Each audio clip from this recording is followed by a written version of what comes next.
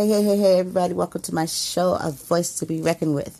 I'm your host, Brandy Joy, and today I have a special guest, Larry Hankin.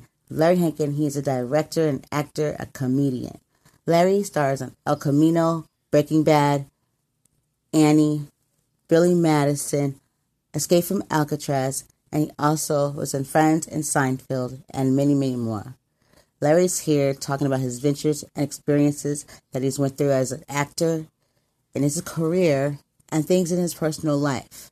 I think he's way cool and a humble, down-to-earth, and I just want to share him with you guys. So welcome him and show him love.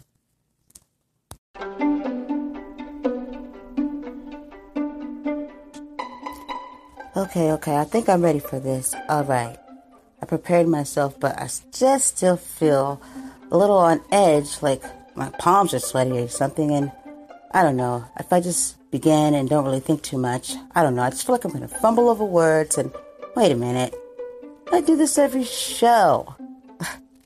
I'm a pro at this. I'm about to kill this. Larry, can you please tell us what it is that makes you so amazing?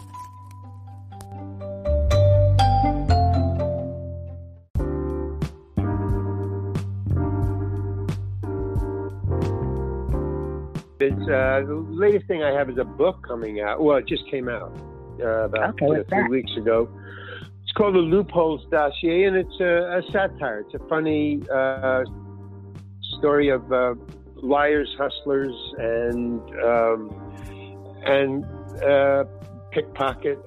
runaway pickpocket. It's a comedy. It's about 3 different people. One is a runaway 15-year-old who turns out to be a pickpocketing prodigy, and how he gets along. And then the next one is about a 55-year-old, 60-year-old politician, and how he hustles and lies and gets along. That takes place in the future. And then a homeless guy who refers to himself as an independent, entrepreneurial, beggar, panhandler saint, and what his hustle is, and how he can stay alive and survive. And he gives lessons to people about homeless people about it. It's funny. It's just, I used to be homeless, so I kind of know about that world. I lived in my car for a year way back in the day when I was a lot younger. So I just thought I would write about 3 things that I know. Not pickpocketing, but the hustle on the street. And politicians, I've been dealing with that for years. Politicians. Okay. So by the way, go ahead. But let me just add one thing there, that you can buy it on Amazon or any bookstore. Or it's on for sale all over the world. It's either an ebook. You can order it for, I think it's $2.99 or something like that. And then there's a hardcover book, and it's got illustrations in it too that I drew and painted and stuff. So it's pretty cool. So actually make a great Christmas present for somebody. Really cool Christmas present. Okay, wow, thank you. So everybody here, Amazon, $2.99. I'm there. Yeah. and I'll definitely keep presenting that on my show. I'll let people know, during ads. Yeah, thank you. That would be really cool. Yeah, not a problem. I've heard from several people who've read it. They thought it was really, really cool. I've got some, reviews up. Oh, and I also have a website, thereallarryhankin.com. It's in beta now. It's up. You can visit it, but it's not fully completed. We're adding stuff every couple of days. We're adding stuff. And you'll be able to see stuff that I've done, some of my video films that I've made, and eventually you'll be able to buy stuff, I guess. We'll see how it goes. But it's a cool site. You just should visit it just to see it. All right, then not a problem. I'll definitely add that onto my website too, a link where people can reach it too. Oh, great! Thank you very much. That's really nice. Thank you. No problem. You're part of the family now. Once you enter, on the show, The Voice Be Reckoned, now you're a family member. Cool. Okay, fine. You get all the benefits. Oh wow. So yeah, I was going to ask you what inspired that, and then you told us. You said once upon a back in the day you were homeless. Okay. Yeah, so, that was quite an adventure. Yeah, how was that for you? Because as we know here, you became a really a well-known actor, and so how was that? Like, how did you from that struggle? How did you get to where you are now? Well, how did I got there I got to become homeless. Many people become homeless for no other reason, for a lot of reasons that are not their fault. That's what I learned on the street, that homeless people are not less intelligent than anybody else, and mainly they're used to have jobs like everybody else. It's just, in my case, it was procrastination, and that was my fault. I just procrastinated because I left I lived on a tiny little houseboat out in San Francisco Bay. I was paying like $50 a month. And it was just an empty hull of a boat that they kind of furnished whoever owned it and rented it out. And all it had was just a little place where you can put a mattress if you had a mattress. It didn't come with anything. And a wire from the dock for one light, or I guess you could plug in a couple of lights if you had an extension cord. And that was my electricity. There's no phone or anything. And back in those days, there was no digital phones. There's no iPhones or anything like that. So I lived there, and then I got a job in New York. So I left a little boat in San Francisco, and I was only going to be away for 3 weeks. And the job helped a friend write. Extended for 2 months. I was living in his apartment, and he was paying me. So I thought, well, okay. The lady who was my landlord lived on the dock, and I really never did. I was living there for about 3 or 4 months, and I never did understand what the address was.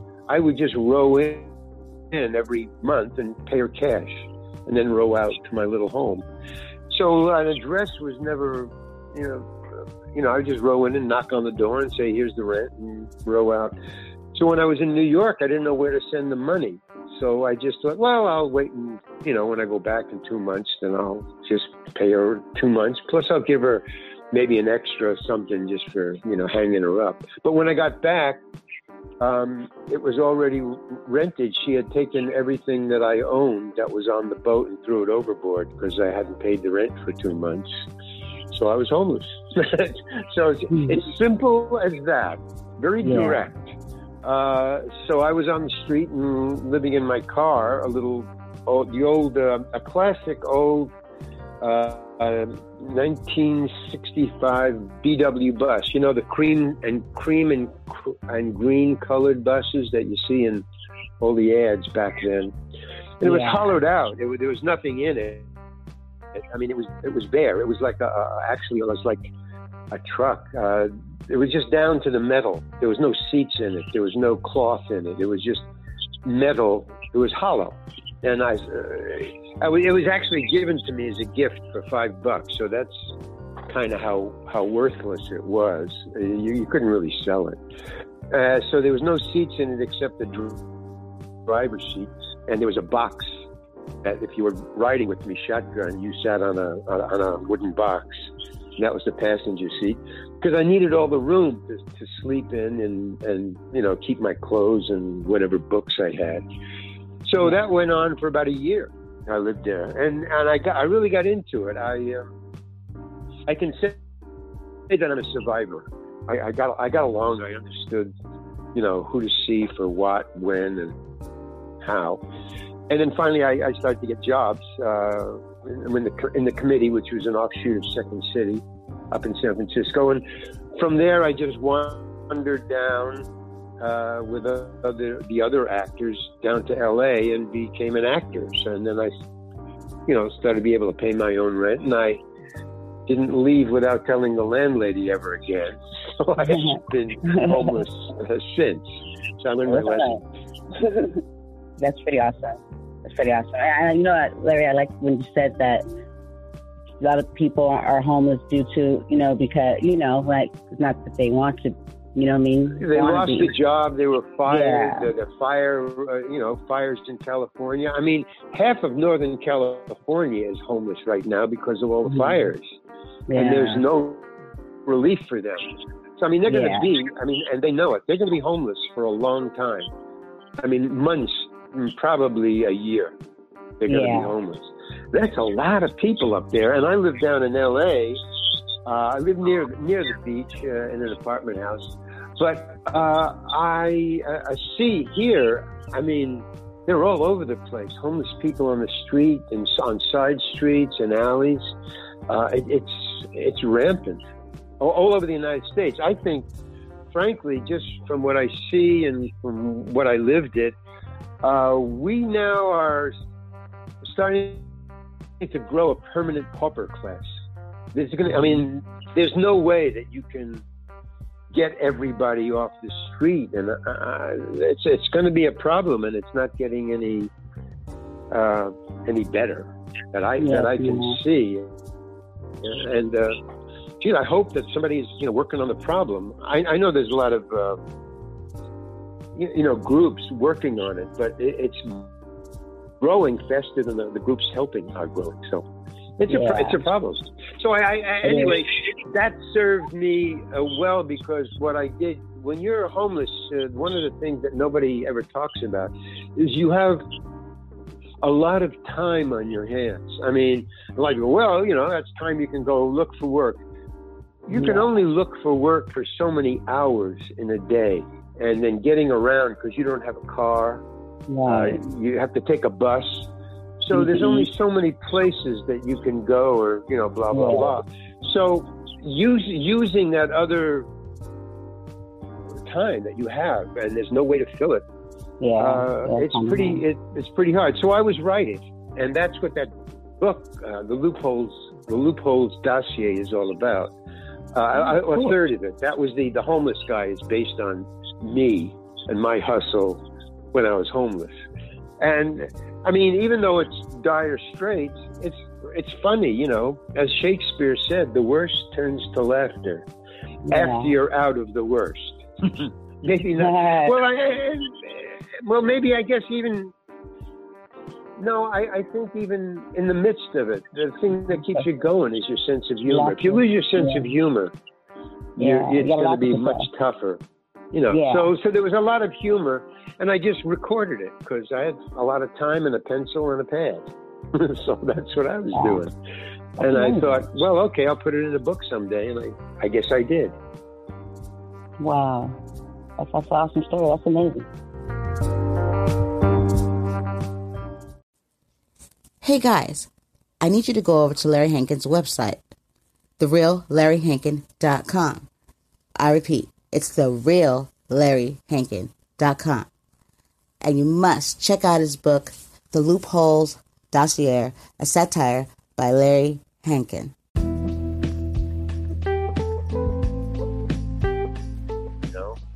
So it's kind of cool. But then, when I, and also because I'm an actor, I'm a performer, it did inform my work. I played a lot of homeless people and made a lot of money in Hollywood as an actor being hired to portray a homeless person. And I kind of think that one of the reasons I was hired was there was a little truth to it, Mm-hmm. Hello? Oh, there you go. That the truth of my street living helped me make money because I had the reality to base it on. Yeah, it's more true. You have the realness to bring to it because you actually have been to it. That's pretty awesome. Yeah, it also sharpens your attitude. I mean, a lot of the characters, like Mr. Heckles, on Friends. Friends, yeah. Mr. Heckles. Well, Mr. Heckles had a very funny attitude. I mean, I get this from fans. They tell me, wow, I really like Mr. Heckles. I go, why? Well, what about Mr. Heckles? I don't know. He was just his attitude. It was kind of funny, but kind of snarky. It was kind of cool, Now that's the way it was written. I mean, I didn't make that part up. But at least I could bring my knowledge to that to make them a little real. So you know, it got me 5 shows. I did 5 Friends. About 5. So I kind of think, well, whatever your life experience is, even if you never lived on the street, that's not important. Yeah. Even if you just had a happy family life, you bring it along, you know, and you plug it in, you know, in your poetry and your writing and your acting, whatever. It's all based on you. Yeah, you know. Most definitely. So I was just brought up Mr. Heckles because I know, like, I guess Mr. Heckles was the reason Joey moved in with Chandler. Yeah, that was a very traumatic show, actually, because I don't know if you know this, but if you do 5 shows on an episodic, TV series, a comedy series especially, well, at least back in the day, when I was doing those shows, I did 5. And if you do 5 shows, each show you're hired as a one-off. You know, there's no promises you're going to get another show. You just, and if they like you, they'll write a part for you again until you do 5. But on the 6th one, if you're hired on the 6th for a 6th show, the union says, and I think it's really cool, that you become a recurring, which is a totally different pay scale. That is a huge bump. And if you're a recurring, then you're guaranteed of a certain more amount of shows. And you can kind of put a down payment on a modest home, which is a great gift to be able to do that. And so on the 5th show, I was ecstatic because one more, man, and I'm a recurring, and wow, I had stopped couch surfing, but I was not quite out of it yet. I had my own place. It was a little place that you rent, but the memory of couch surfing was still in my mind. But so for the 5th show, my agent called me and he said, well, I got good news and bad news. And I go, well, what could be okay, tell me the good news. Let's hear that, you know. So he said, well, Friends called, you got your 5th show. And I was ecstatic. Oh, man, cool, one more, and I'm a recurring, yay. What could possibly be the bad news? And he said, well, on the 5th show, you died. Oh, man, that sucks. Yeah, within 10 seconds of me talking to my agent, I had a house, down payment, and Friends took it away. I mean, for 10 seconds, I knew. I just thought I had. So when I went into the show to do the 5th show, I have an attitude problem, So I'm over it now. But back in the day, I had a chip on my shoulder. So I went back. I kind of was angry with the producers for killing my character, and I let them know that. So for the rest of the shoot, for the week that I was there shooting, nobody would come near me. They were afraid I would unload on them or something. So it was a very lonely 5th show. Nobody would talk to me. If I went over to the craft services table, to get some food or coffee, whoever was there would walk away, and they would stay away until I walked away. It was the weirdest show I've ever done, and it kind of gave me a lesson on, curbing my enthusiasm, is it the quote? Curbing my anger, Hey, Larry, cool it, man. So that was kind of a lesson, but that's my memory of the Friends show. Oh, man. But the other shows came along, and kind of that memory, kind of faded. So, get along to get along, I guess. Yeah. Go along to get along. Yeah, and that's I see that the movie Billy Madison, which I watched some of. You were the one that talked him back into going to school. Yeah, that was I wanted to do that. My friend directed it. He was directing it. That's why I was hired. A friend was hired by Adam Sandler to direct that one, and Billy Madison. And so I was hired. I needed some money. I was working, but actors always kind of need money unless you're a star. But that's a long way off. So I said, hey man, you're directing Adam Sandler's movie. Give me a part. And I was a full-blown hippie at the time. My hair was down on my shoulder, And so he said, well, there's no part for a long-haired guy like you. If you want a part, there is one part. It was Carl, the part that I finally got. But he said, you have to cut your hair off. You got to get a short haircut. It's a business guy. And I didn't want to do that. You know, no, I'm not going to cut my hair, man. And he said, well, okay, then you're not going to be in the movie. That's it. And I thought, no, you know, stop being so idiotic. I mean, you're an actor. You got to go with the parts. So I actually, I cut my hair off. I had a short haircut. Oh, it killed me. Just seeing this hair fall on the floor in the barbershop. But I had to audition, and I got the part, and that was kind of cool. Except Adam Sandler likes to play pranks. He's a prankster, and he would call me in the middle. Well, he'd have people call me at 4 a.m, like his fans. They would call me in the middle. Hey, could I come up and visit you? And then I'd hear him. No, I got a call at 6 a.m. You know, you get early calls when you're on in a movie. So they would call me at like 4 a.m. Oh, can I come over? No, you can't come over, and tell Adam to stop it. You know, I got to get up in 2 hours.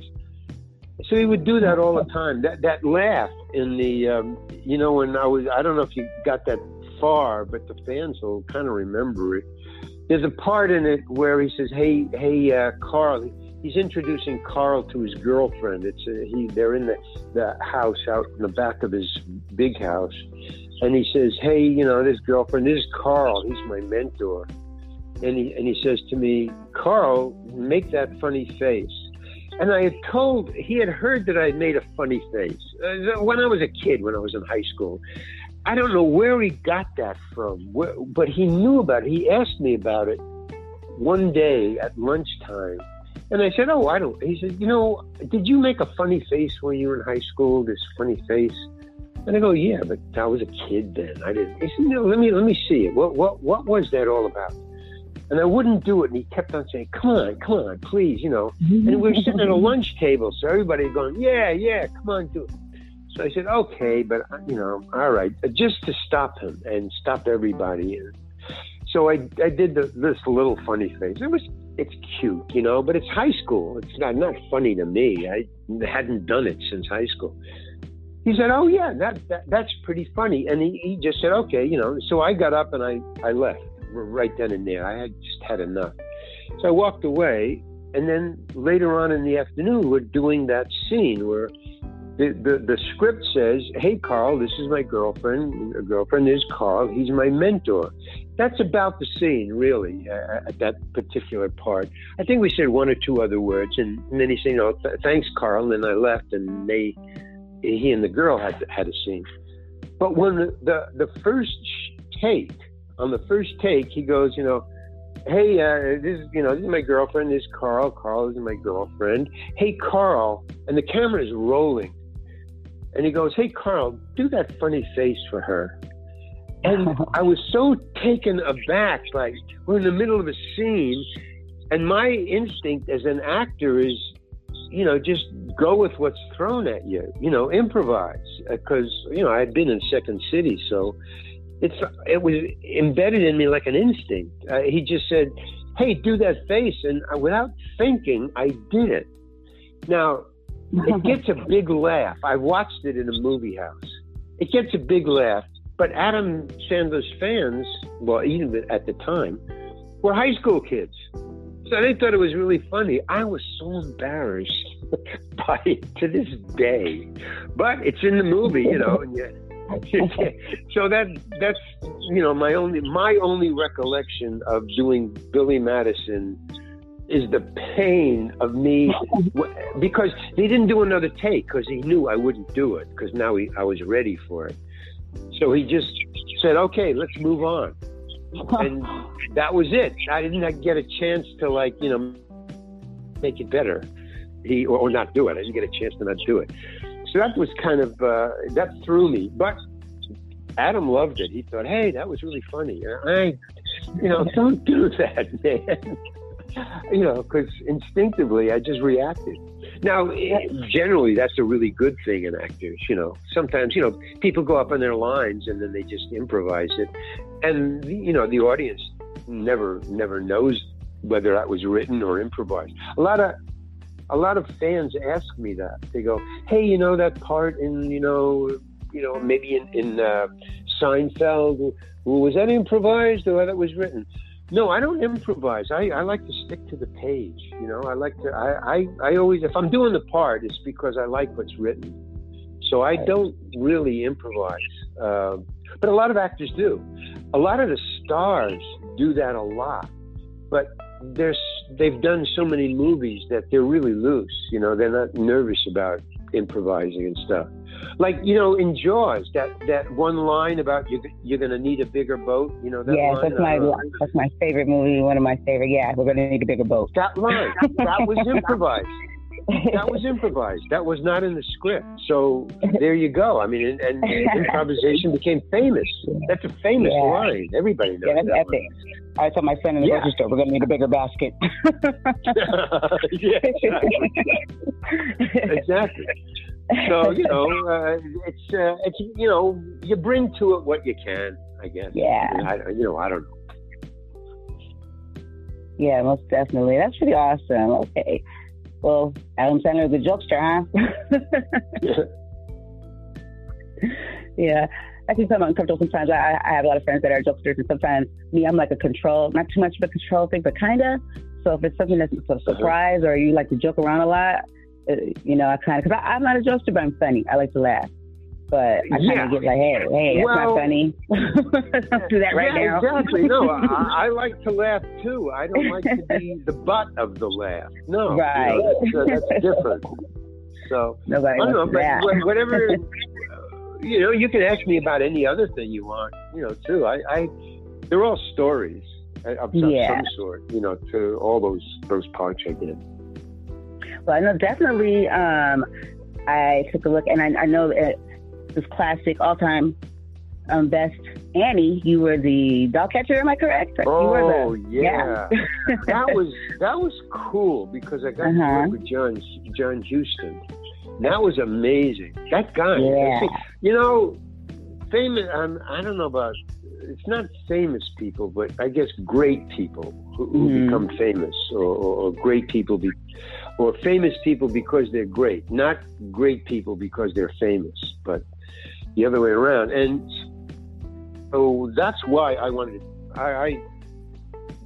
really wanted to do whatever I could to get into that movie. And I auditioned. Again, I had long hair. I don't know the order of it. That came before, after Billy Madison. I think that was before Billy Madison. But I had my hair was long, and they didn't have a part for me. They just said, go talk to John Huston. He just wants to talk to you, or the casting people want to present you to John Huston, maybe to get a part. So I was brought in, and I was just in my street clothes. I didn't know what part to dress for or what to act like or anything. It was just supposedly he just wanted to see me. So I went in, and I had this long hair, and the lady, the casting director, brought me to him, and he was watching videos of his day's shoot. They were in the middle of doing Annie, and he was just sitting in his director chair watching a TV screen of the rushes of the day. So he wasn't paying attention to me or anything. He was just staring at the screen, and she put me in front of him. He turned around, and he goes, and she was holding me, standing behind me, and she's holding my shoulders from behind, like she's holding me up, presenting like, I don't know, like a picture. And she's holding my shoulders, saying, "This is Mr. Hankin, Mr. Huston." And he says to her, "Please don't touch my actors," which I thought was so cool. So I thought, oh, okay, he's on my side. So that totally relaxed me, because I was very nervous. I mean, meeting John Huston. So he goes, so then she lets go, but I had long hair. And I think she knew that, and she didn't tell me, but I think she knew that I was being auditioned for the dog catcher. But I didn't know that. So she's still behind me. She lets go my shoulders, and she gathers my hair from behind like you're going to put it into a ponytail, and she puts it into a ponytail and she lifts it up, so to get it, to just get my hair so I kind of look like I had a haircut, because that's what the character was going to need. It was a haircut. It was 1930s. Nobody had long hair. So so then she lets go of my shoulders and she gathers my ponytail and she says, "Please don't fool around with my actors, please."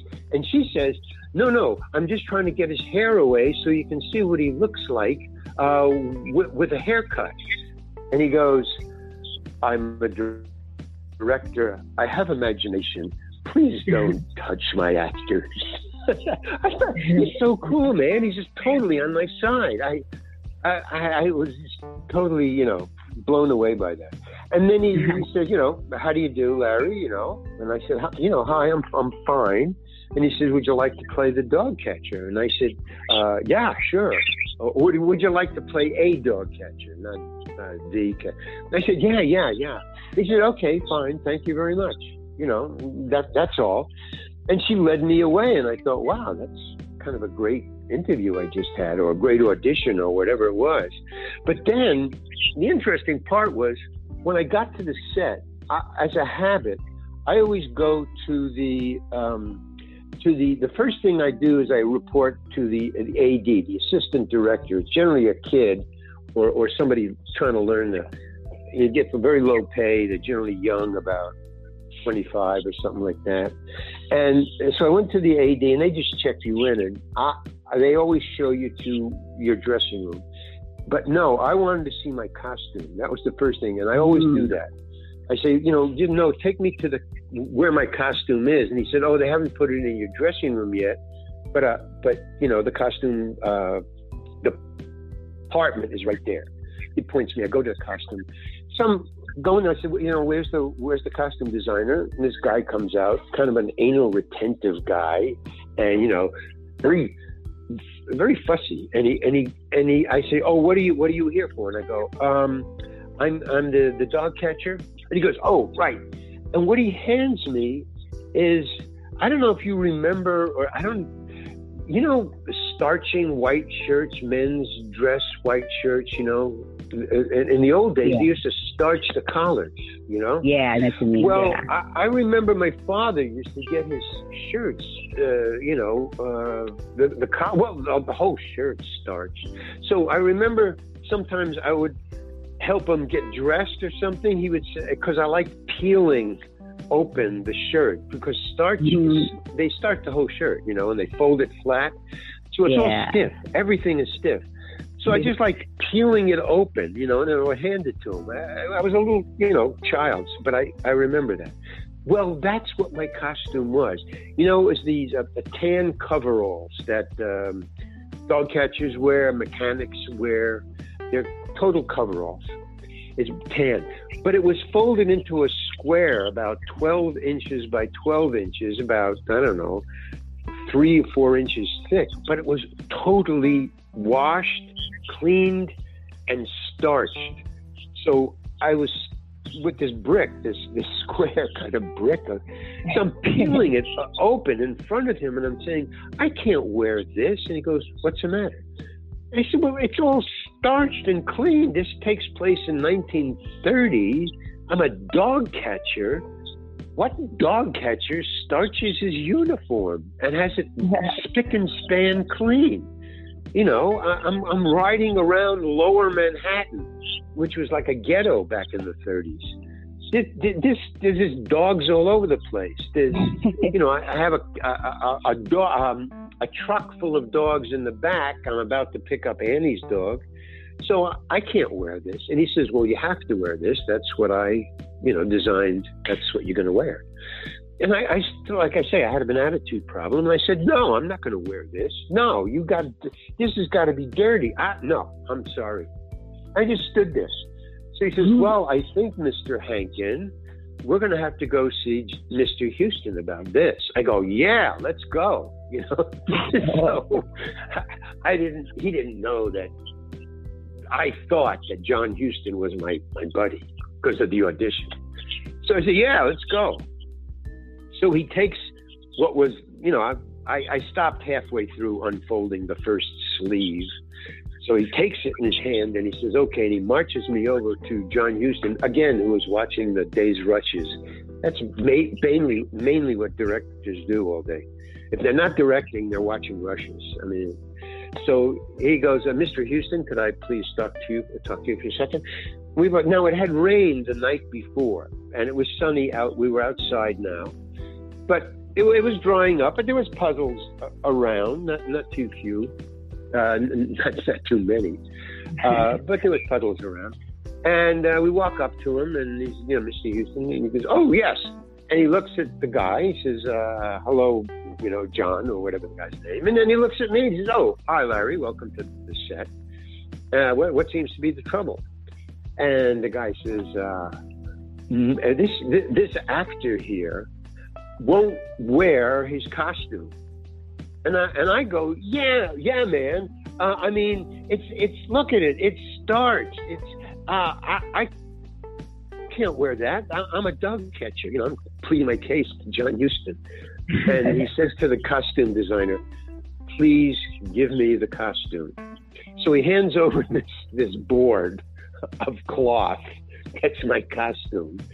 And John Huston starts walking away. He gets out of the chair with the costume, with this board, and he starts walking away. And we're like stunned, both of us. Where's he going? And as he's peeling open the costume, he walks over to the biggest puddle he can find, walks into the middle of it with his shoes and everything, and he drops it right in the water, and then he steps on it all over it. He's stomping on it all over it. Then he picks it up out of the water. He shakes it out. He gives it back to the costume designer. He says, dry this out and put it on Mr. Hankin, please.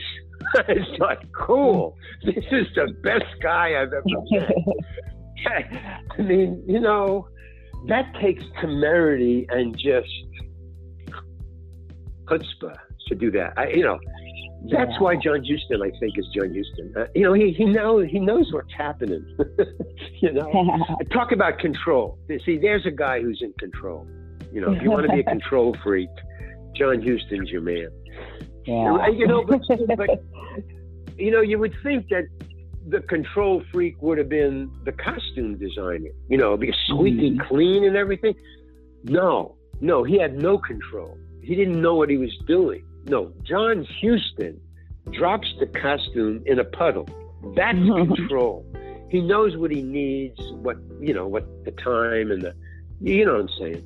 So that was the greatest piece of,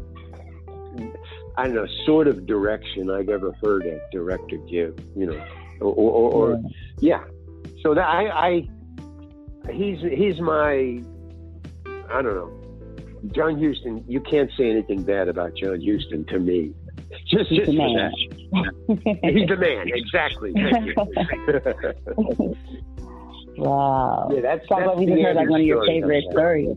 Yeah. Because it sounds like, sometimes I ask, like, what is your, like, one of your most memorable, what I mean? Like, well, they all are, because I got to tell you, I'm dyslexic. I have dyslexia. I've had it all my life. You learn to cope with it and stuff like that and work around it and work with it. But basically, it's not that I'm more intelligent or less intelligent or more creative or less intelligent than anybody else. It's just that we dyslexics just think different. Our brains are wired different. When they take scans of our brain to see what's stimulated by what, working or singing or talking or whatever, our brains light up in different areas than normal brains. So it just shows that we shunt things around in different ways. So I mistake a lot of things. Like, for instance, when I did Barry, this the Bill Hader series on HBO called Barry is what it's called. I did a shot on that, and that was the only part, acting role, where I actually did research on. I was a Russian hitman I played on that. And I was there to kill his partner. And the backstory was they shipped me over from Poland or Russia or someplace, to kill actually Barry and his partner, and then they were going to ship me back so that there was no trace of who did it. So that's what I was playing, and I did a lot of research and I did a lot of rehearsing, and I had to have a Russian accent. I practiced that and stuff.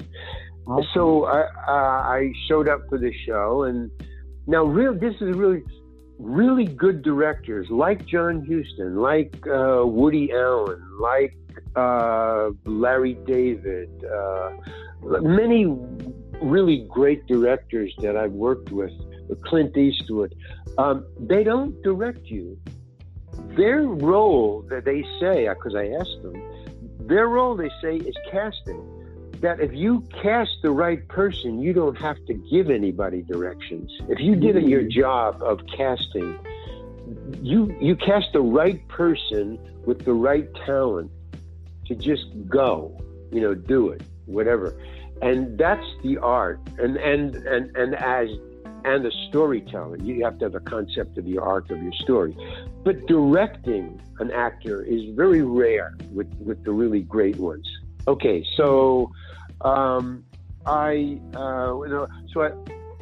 show up, and the first thing I say is, where's the Russian language person, the Russian coach?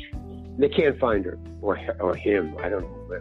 They didn't say it was a male or a female. Okay, so now I'm kind of nervous because I want to check to see if my Russian is right. Nobody's around. And then all of a sudden, somebody comes in and says, "You're up, you're on, let's go." Your part's. I go, "Oh man!" So right away, I'm nervous, and then I start doing, what I had practiced at home and rehearsed.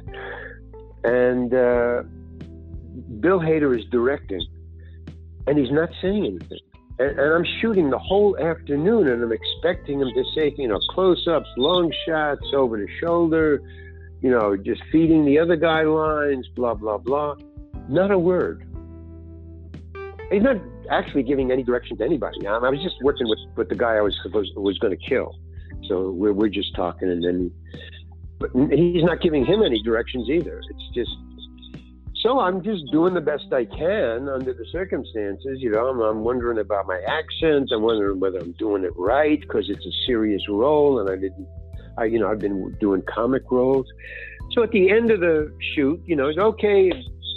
So Bill says, "Okay, Larry is released. He's finished for the day. Let's give him a hand." When you're finished, they always give you a hand. The crew claps you.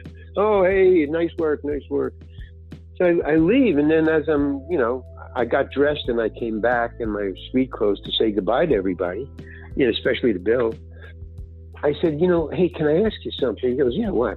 I said, "Man, I'm really sorry, but, you didn't give me any direction, and I was so nervous. I just hope you got what you needed, but you weren't saying anything. So I was kind of,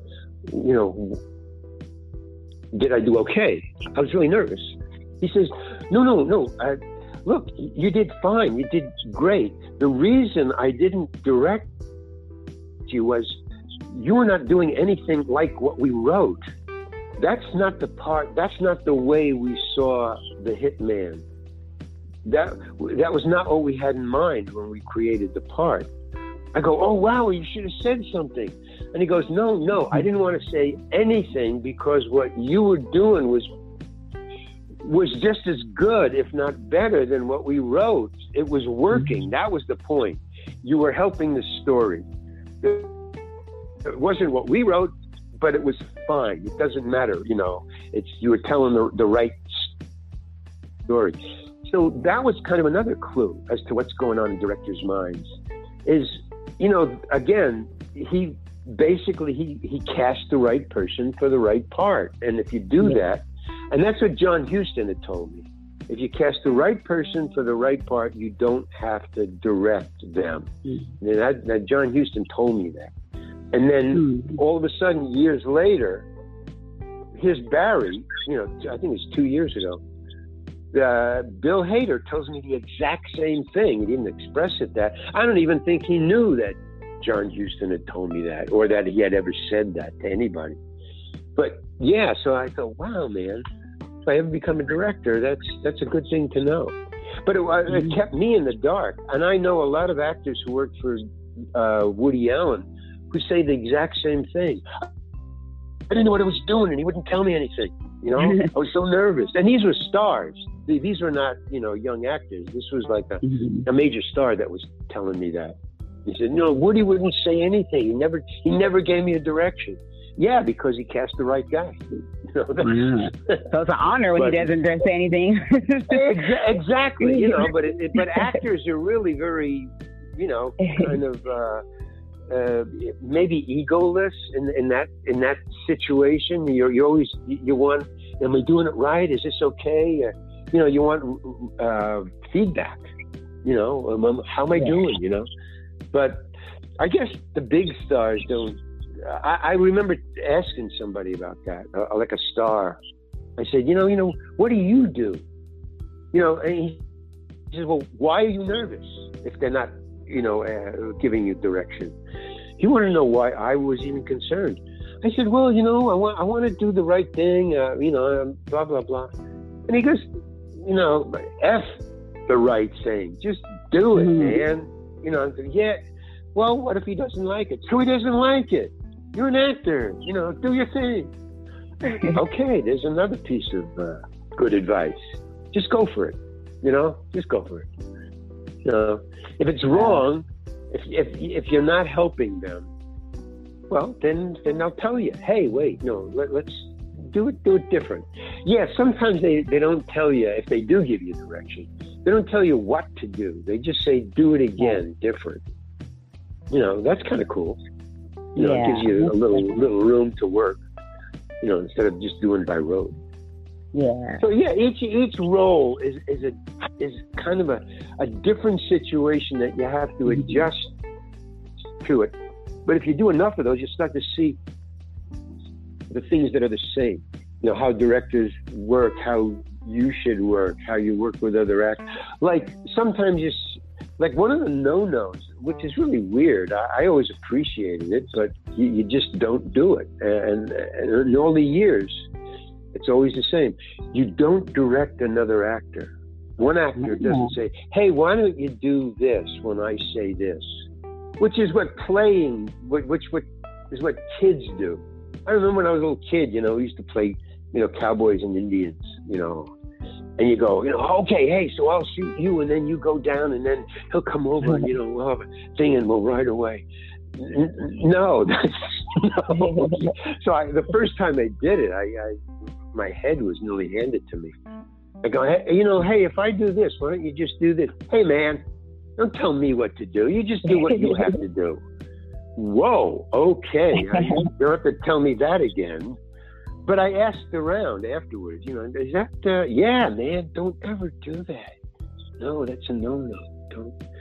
Yeah, so there's weird, see, that's what I see in what I do, is these little things, not the big picture of the, do you like that part, or is it a meaningful picture? I'm just into the little stuff. Yeah, I'm into just the people stuff.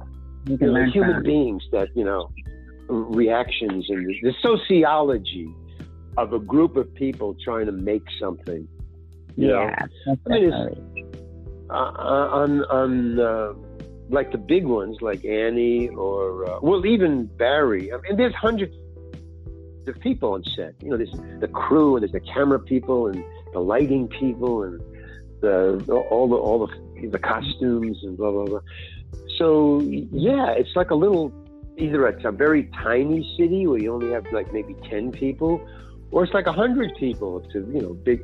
And you gotta, I'm kind of I sit home, I write a lot. I was always shy in high school, which is kind of weird. I guess that's why I'm an actor. It gets me out there, it gets me out of myself. Yeah. So yeah, it's an adjustment. Some people just love it. They're just people persons.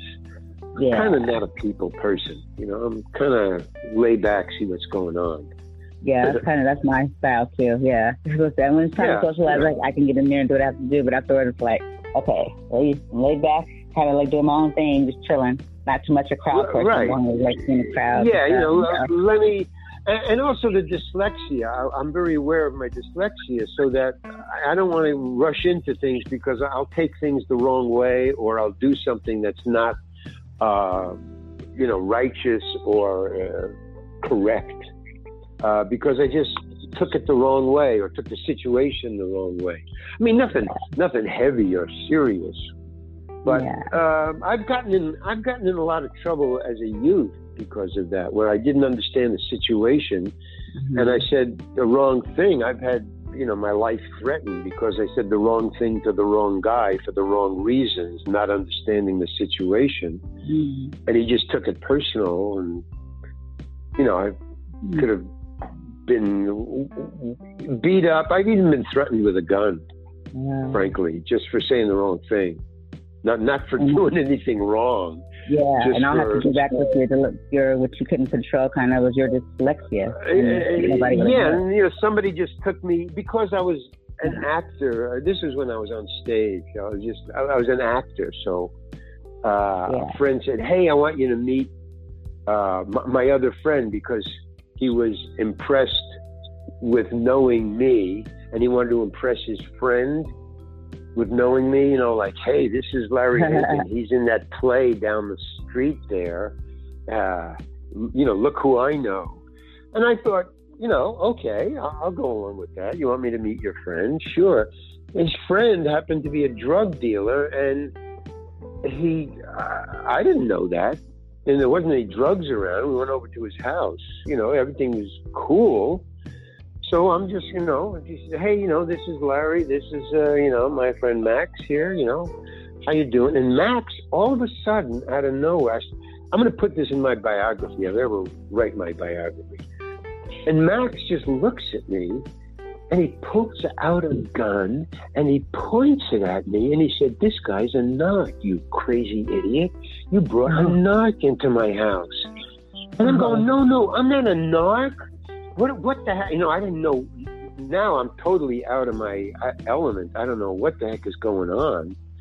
And he's saying, no, he's not a narc. And he says, yes, he is. I have a photographic memory. I know this guy. I've seen this guy before. And my friend who brought me there, thank God he was a fast thinker, because the next thing out of his mouth was, he said, no, man, have you ever seen The Committee, which was the play I was in? It was like Second City, but in Chicago, in San Francisco. So he said, no, have you ever seen The Committee down the block here? It's, on Columbus. And the guy with the gun, he's still pointing it at me. And he goes, yeah, why? And then he looks at me and he goes, oh, man, you're in The Committee. Hey, this man, he says to my friend, this guy's fucking funny, man. He puts the gun away. But, for a second, I, didn't know what the kind of situation. Now, that didn't have too much to do with the dyslexia. It had to do with a mistake of my friend and mistaken identity. But I could have said, hey, I could have wise-assed or whatever and got shot, and sometimes I've done that without a gun. Just with people say, hey, man, who's this guy here? We don't need him around. Hey, screw you, blah, blah, blah. I'll give what I got. Thank God I didn't open my mouth at that time. But, yeah, I found myself in ridiculous situations, and that was a pretty ridiculous situation. Yeah. Just because I was an actor or I was in the wrong place at the wrong time for the wrong reason, a mistake. Yeah, it's kind of weird. Yeah. Life is like that, kind of. Yeah, most definitely. You definitely have a lot, you know what I mean, of memory, stories that come along. You can tell you take the experience of everything you do, and you take it with you into the next and a lesson, and basically, I think I was a born storyteller, and I guess out of curiosity, dyslexia, ADHD, whatever, I get myself into ridiculous or dangerous or weird situations just for the story.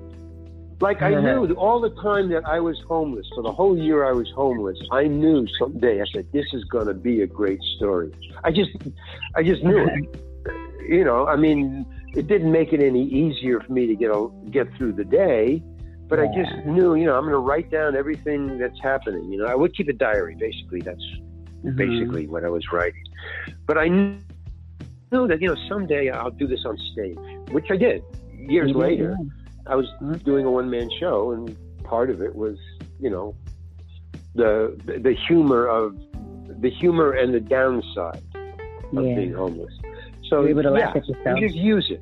Yeah. You know, without laughter. I mean, we got to be at some point, like you said, probably not in the moment, maybe sometimes, but being able to look back and laugh about it, you know. Right. I wasn't laughing then, or even when I was nervous about, you know, not being directed by Bill Hader, I wasn't laughing then. But later on, when I told, you know, he said, well, how did it go, man? You know, how was the Bill Hader shoot? You know, I told it in a funny way. You know, how scared I was and how he, you know, commented and blah, blah, blah. And what was going on the set. Yeah, that's Shakespeare. The worst turns to laughter. I always keep that in mind. You know, no matter how bad something is, someday this is going to be a funny story. Or at least a good story. You know? if I can live through this. You have to laugh and you know, I made it. Yeah, right.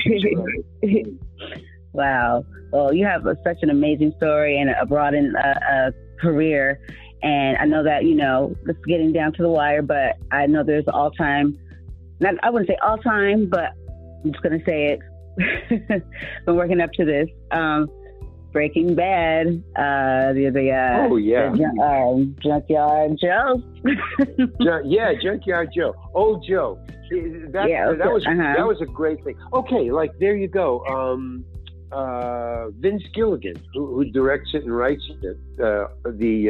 Some of the episodes, he writes all the episodes. He owns the show. He created it, but he directed me. I did 2 of those shows, and then I did El Camino, the movie that's out now.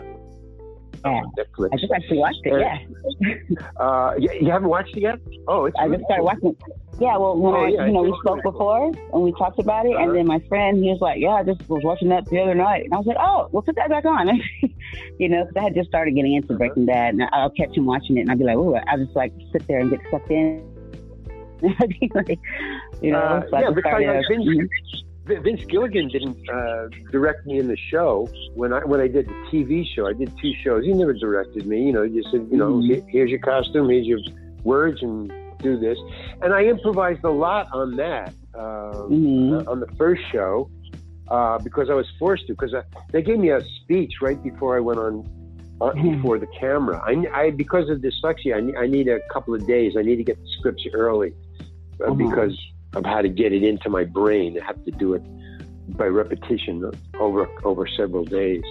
So I just memorized. It was a small part before I showed up on the set, and right before I go before the camera, they just handed me a full page monologue, an entire monologue, and I go, "Hey man," I always tell them beforehand. My agent tells them beforehand. You know, Larry gets the script early. You know, just give him a couple of days before he shoots, and they all do it. So no problem. Great, fine. And I show up, and right before I go on, I'm handed, and I said, "No, you don't understand. I thought we understood that, you know, blah blah blah." He said, "Well, you know, Vince had one of the writers write you a speech because he liked your audition." That was the first day, my first time doing Breaking Bad. And I go, "Oh, man, no. See, being too talented, you know, I did a great audition. They write me a huge speech. No, I've got dyslexia. No." So he said, "Well, you know, there's nothing." I said, "Let me talk to Vince." He goes, "Vince isn't here." I said, "Oh, man. Okay, fine." You know, and I was starting to, like, get really nervous, but outside, not inside. And the AD who I was talking to, like, no, let me talk to Vince. And the AD goes, "No, he's not around." But he saw I was visibly shaken by this whole page. So he split. He couldn't handle it, you know. Oh man, this guy is, you know, nervous. I've never seen, you know, he's got a great part and he's Okay. So he walked away. So I tried to memorize it, but I really couldn't. I think I maybe got it down once. I think I had about a half hour to go over it. And so I just said, okay, I'm going to be fired. You know, there's certain things you just can't fix, you know. So fine, I'll get fired. Darn, I'm really a big fan of this show. I really wanted to do this show. So I'd resigned myself. So that kind of got rid of the nerves. So that was, I guess, a good thing to do, because being nervous is not good at all. But not caring might be able to, you know, clear the way for some creativity to maybe come through. You know, who knew? Anyway, he says, you're on. It's like, oh, okay. He says, and now he remembered what I did a half hour before. He says, how do you feel? I said, I'm fine. You know, I'm cool. You know, I made peace with being fired. You know, so I'm cool. You know, it's fine. So I get on the set, and I thought there's one out. And I thought, if they break it up into pieces and shoot it so that they can edit it together, and so I can do, you know, maybe, you know, 10 sentences and 10 sentences in 10 seconds, you know, a close up or a long shot or over the shoulder or something like that. I thought maybe I could get away with it. I could pull it off. So I'm thinking that, and I get up to the director and I go, hey, listen, how are we going to shoot this? And he goes, oh, it's just going to be a walk and talk. We're just going to do it in one shot. You do the whole thing at once. And I'm going, hey, how about breaking it up into sections? How about that? And he goes, no, one shot. We're just going to do it all at once. And I just go, oh, okay. He says, something wrong? I go, no, let's just do it. Fine. So he goes, okay. I'll say, get way down there. He points down. We're in the junkyard. He points way down there. And he says, okay, just start walking towards the camera. You're talking to the cop, you know. Brian and Aaron are in this Winnebago, locked in the Winnebago. And now the really hard part of it was, not only was it a speech that's a page long, but it's all legal jargon. It's legalese. It's I'm trying to tell the cop that I know the laws that prevent the cop from going into the Winnebago because it's on my property and he needs a search warrant, which he doesn't have. So that's what I'm quoting him just legal stuff in the law that prevents him from going in there, because they'll be busted if they do. So it's important stuff. And so I said, okay. And he says, okay, Larry, you know, start walking and talking. Action. So I'm just ad-libbing. I'm improvising what I'm trying to memorize and thinking, well, you know, I'll just do my best and I'll just rattle on, and when I get to the end, I'll be fired. Cool. So I'm walking and talking and walking and talking and walking and talking, and I get to the camera and he goes, okay, cut. And I'm expecting him to say, hey man, you're fired. And all he says is, okay, let's just do that again. Go back to spot one. And I go, that threw me. He didn't mention anything. He didn't say anything. Oh, wow, I must have done it right. Okay, great. So I totally relaxed, and I figured, wow, now I can relax. Even if I make a mistake, they've got it. So I don't have to worry anymore. And so I just, you know, I can make a mistake now. So I go back to one, and now I'm just rattling it off, you know, doing my best, you know, to just get it down, but I'm not worried about making a mistake. We get to the end, he goes, okay, he says, let's do it just once more, okay? Just once more for insurance. I go, okay, fine. I'm just acing this. This is amazing. So the third time I get back, and then I see, I don't know if you know who the script girl is. She's there's a girl with the script in her hand, or a woman. It's generally a woman. That's why I call her script girl, but guys do it. So she's walking towards me. I'm on spot one again. And that's a bad sign, because when the script girl starts to walk towards you, that means that you've said something wrong or made a mistake, and she's coming over to tell you what the mistake is and to correct it right before you start again. So she comes over, and I'm bracing. I'm saying, you know, what did I say wrong? And she comes over and she shows me the page that I had to memorize, and every other word is circled. And she says, you've got to say it verbatim. And I go, yeah, but he didn't say anything. The director didn't say anything. He says, the director told me that you have to say it verbatim. And she was very adamant about it. And I'm saying, let me talk to the writer. And she says, the director wrote this, say it verbatim. And she's like kind of PO'd at me. The director wasn't, but she is. So I say, okay. And then the director yells, is something wrong, Larry? And I go, no, nothing's wrong. He says, okay, then let's do it again. And so I say, okay, fine. And he goes, action. And I start walking and talking. Now I'm sweating it. I'm trying to, I don't know what I said. And I get to the end and he goes, okay, thank you. Moving on. And that was it. He didn't say anything and I was dismissed. And, he said, thank you very much, Larry. Great.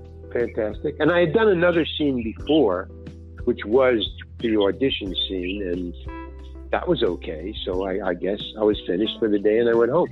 And I was very confused. So I waited 2 weeks to see how they were going to, that's important stuff that I was supposedly saying, how they did that, how they were going to use it, and why nobody said anything to me except the script.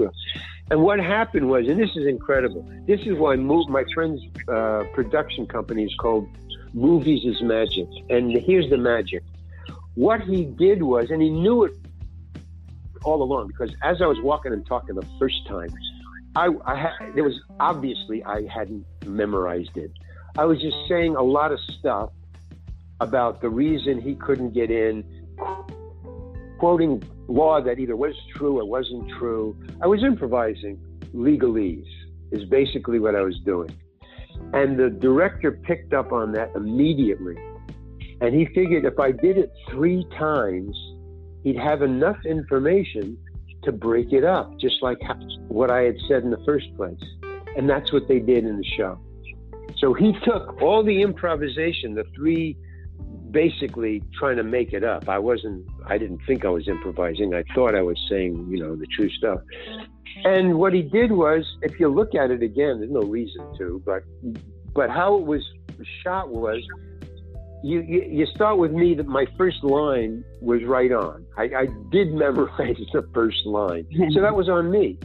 And then after I said the first line, my voice went to voiceover over a picture of a shot of the cop I was talking to, and it stayed on him. And then it cut into the Winnebago where they were, hunkered down, hiding in the Winnebago, and you hear my voice over. And then while I'm talking, they had lines that were superimposed over my lines. So you hear them more than you hear it's just guy outside going blah, blah, blah, blah, blah, blah. And then you cut to me with another line that I had memorized or got right. So basically, it was me, them, the cop, them, the cop, them, the cop, me for a second, them, the cop, me for a second. Just little lines of me talking. And then it was what he had cobbled together as and was all voiceover. And I asked my friends, I said, did you see me acting in that? I go, yeah. Well, what did you see? I said, you walking and talking. I said, no, look at it again. I measured it. I was on screen for, I think, less than 10 seconds. It was just what they had edited together legally that sounded even legal. So movies is so amazingly plastic. And I think basically what I've come to the conclusion is if there's a film in the camera, you can't make a mistake.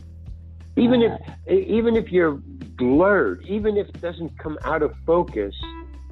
This was you ever hear of the movie The Candidate? It's a black and white film with Frank Sinatra about a guy who was brainwashed.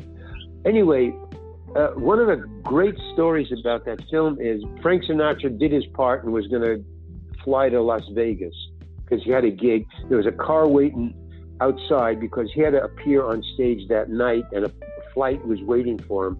So as soon as he finished this last shot, they loaded him in a car and he was whisked to the airport and he was gone. So he told, I think it was Frankenheimer, or one of those great directors. He told him before, he said, listen, I have to get to the airport at a certain time, so I can only do one take. And then I got to leave, man. I really do. I'm sorry. Just get it right, okay? Just one take and I'm out of here. So Frankenheimer says, okay, I'm going to work the camera because I can't, there can be no mistakes here. So Frankenheimer shot the shot. Sinatra hops in the car and disappears. So whatever Frankenheimer got, that's what he had to live with. And when he looked at the rushes, it was out of focus. And there was no way, and Frank wouldn't come back for a reshoot. When Frank leaves, he's gone. And that's it. He wouldn't come back. So Frankenheimer said, I don't care. The shots have to match. Like there was a close-up of the guy he was talking to, and then a close-up of Frank. Close-up of the guy he was talking to, and close-up of Frank. And he said, I don't have any other shot to cut to. So I can't have a guy talking to Frank Sinatra, the star of the film, and Frank Sinatra is not in the shot. It's just this guy talking to who? And you just hear Frank's voice. So he said, put the blurred thing in there. And he says, yeah, but it's blurred. He says, I don't care. I just need it. Just do it, man. I don't care. If they're going to, review the movie as bad because of this one shot, I don't care. I'm not going to leave a blank spot where you don't see Frank Sinatra. I'm sorry. So okay, fine. They released the movie. The movie was reviewed, and the review said, I've read the review. It actually was in there. In the thing, he said, it's a great movie, but one of the great genius moves that Frankenheimer invented was the fact that the guy Frank Sinatra was talking to was brainwashed. And Frankenheimer had the point of view of the brainwashed guy looking at Frank Sinatra, and his POV was blurred, as if you are looking through the brainwashed man's own mind. Like they took it as a plus, like it was a great genius trope of cinema to show what the guy thought Frank Sinatra looked like. I mean, they assumed the whole thing, and he got a great review. The whole movie got a great review. So film is, and I've talked to a lot of stars who say the same thing. He says, I've never been bad in a movie, according to the reviewers, because the editing room, if you're bad, they don't use it. They cut it out, and they don't see how bad you really were. And I've looked at my parts, I will always watch my parts just to learn from it. And the bad stuff never appears, the editors cut that out. If I flub a line, or I say the wrong thing, or I move off camera, or I trip, it's so cool. So you're always backed up. So there's another reason to relax, when you're in a film. I've learned. Yeah. Mm-hmm. Anyway, there's always a story. With interviewing people, I've you always seem to get nervous no matter how many times, but I've learned that too. Like when there's some kind of technicalities, like, oh, great, something little thing happens, and I just tell myself, but you're good at this. You can edit that. You can make that amazing. Exactly. I had to tell myself. Right on. As long as there's tape. Yeah, as long as you're not on stage in real time with a paid audience. Other than that, if it's recorded some way, digitally on film or tape, as you guys do, you're safe. Yeah, not live. I can't take that back. when you're live, yeah. Mm-hmm. Well, that's the difference. Movies is magic. That's what he's talking about. It's film. Yeah, definitely. That's so awesome. I've had just the best time with you today. And I feel like I'm taking away with you like lessons too, even though, it's acting and I'm doing. Yeah. Yeah, I appreciate it. Just, I gained something from each of my guests, and I'm sitting here applying and listening to what you're saying, and kind of like registering with, things that, that I might, be feeling, or I see, or, I guess I started out as a stand-up comedian, really, and I always think of myself as a stand-up comedian, not as an actor. And I think of myself first and foremost as a storyteller, and that I express as a stand-up comedian. So that's why when I go on sets, I'm not an actor. I'm not part of Hollywood. I never think of it that way. I'm a comedian who can act enough to get this gig. But what I'm watching is through the eyes of a comedian, of a storyteller. I'm not looking at it as an actor or a part of a company. I'm an individual like you or my sister or my friend who visit a set. I'm visiting a set. I guess that's the way to put it. I don't belong here. I'm a visitor. And so that's how I get the stories that I'm telling you. Because if I was serious, I wouldn't have these stories. I'd be paying attention to my part and hitting my light and, blah, blah, blah. So, and I think always, even if I'm bad in this movie or even if I'm good in this movie, it's a story that I'm someday going to tell on stage or in a book. Yeah. It's kind of cool. It keeps me grounded. I don't get carried away. Yeah. But thank you very much for inviting me. It's always a pleasure. Yes. Thank you for joining me, and I've had the best time getting to know you. I felt like we just spent the day together. So thank you very much. Yes, thank you, and we would love to have you back another time and to even come back and talk about the reallarryhankin.com. Yes, and the Loopholes dossier. We would love to have you back to even, talk about that a little bit more if you wouldn't mind. Okay, let me remind it. It's Larry. It's the reallarryhankin.com. It's not larryhankin.com. Somebody owns that, and they won't sell it to me. So I don't know. So it's thereallarryhankin.com is my website, and it's being built as you watch it. So you can go on right now, or the Loopholes dossier is a book of stories that I turned into funny little satires. But thank you very much, Brandy. Really enjoyed it. No problem. We can't wait to have you back, sir. And thank you so much. And you have a lovely day. You too. Bye. All right. Bye-bye.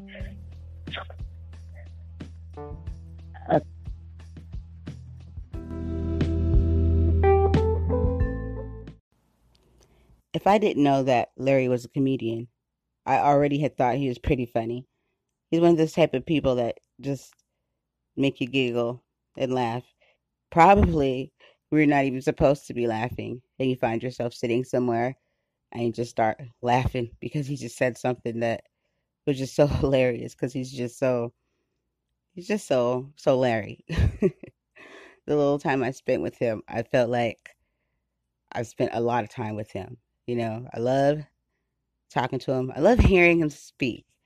He has really cool stories about, you can tell just about every experience that he had in his journey, in his, his life in general and in his career.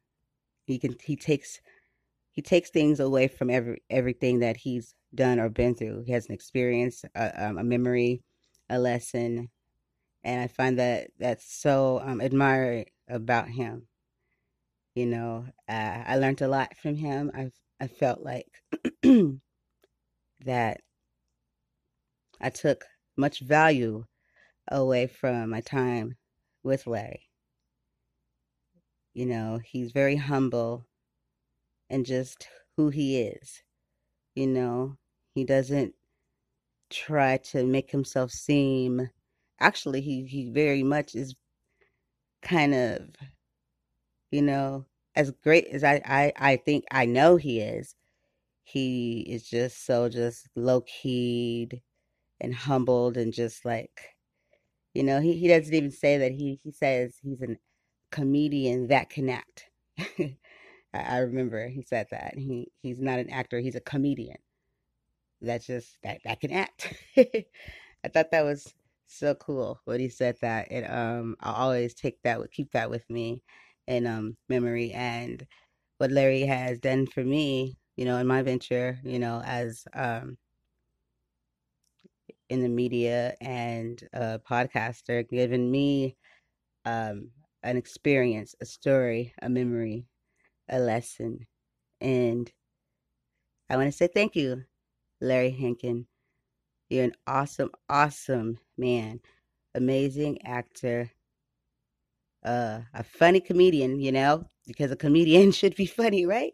I guess you're not funny if you're a comedian, you should be. And if you're not funny, I guess you're not a comedian. But you are awesome, and thank you so much. And I'm so honored to have been able to hear your story and my listeners hear your story. And thank you for becoming a part of A Voice to Be Reckoned With family. And you're always welcome here, and we'll always, always be grateful to you. Thank you, Larry Hankin.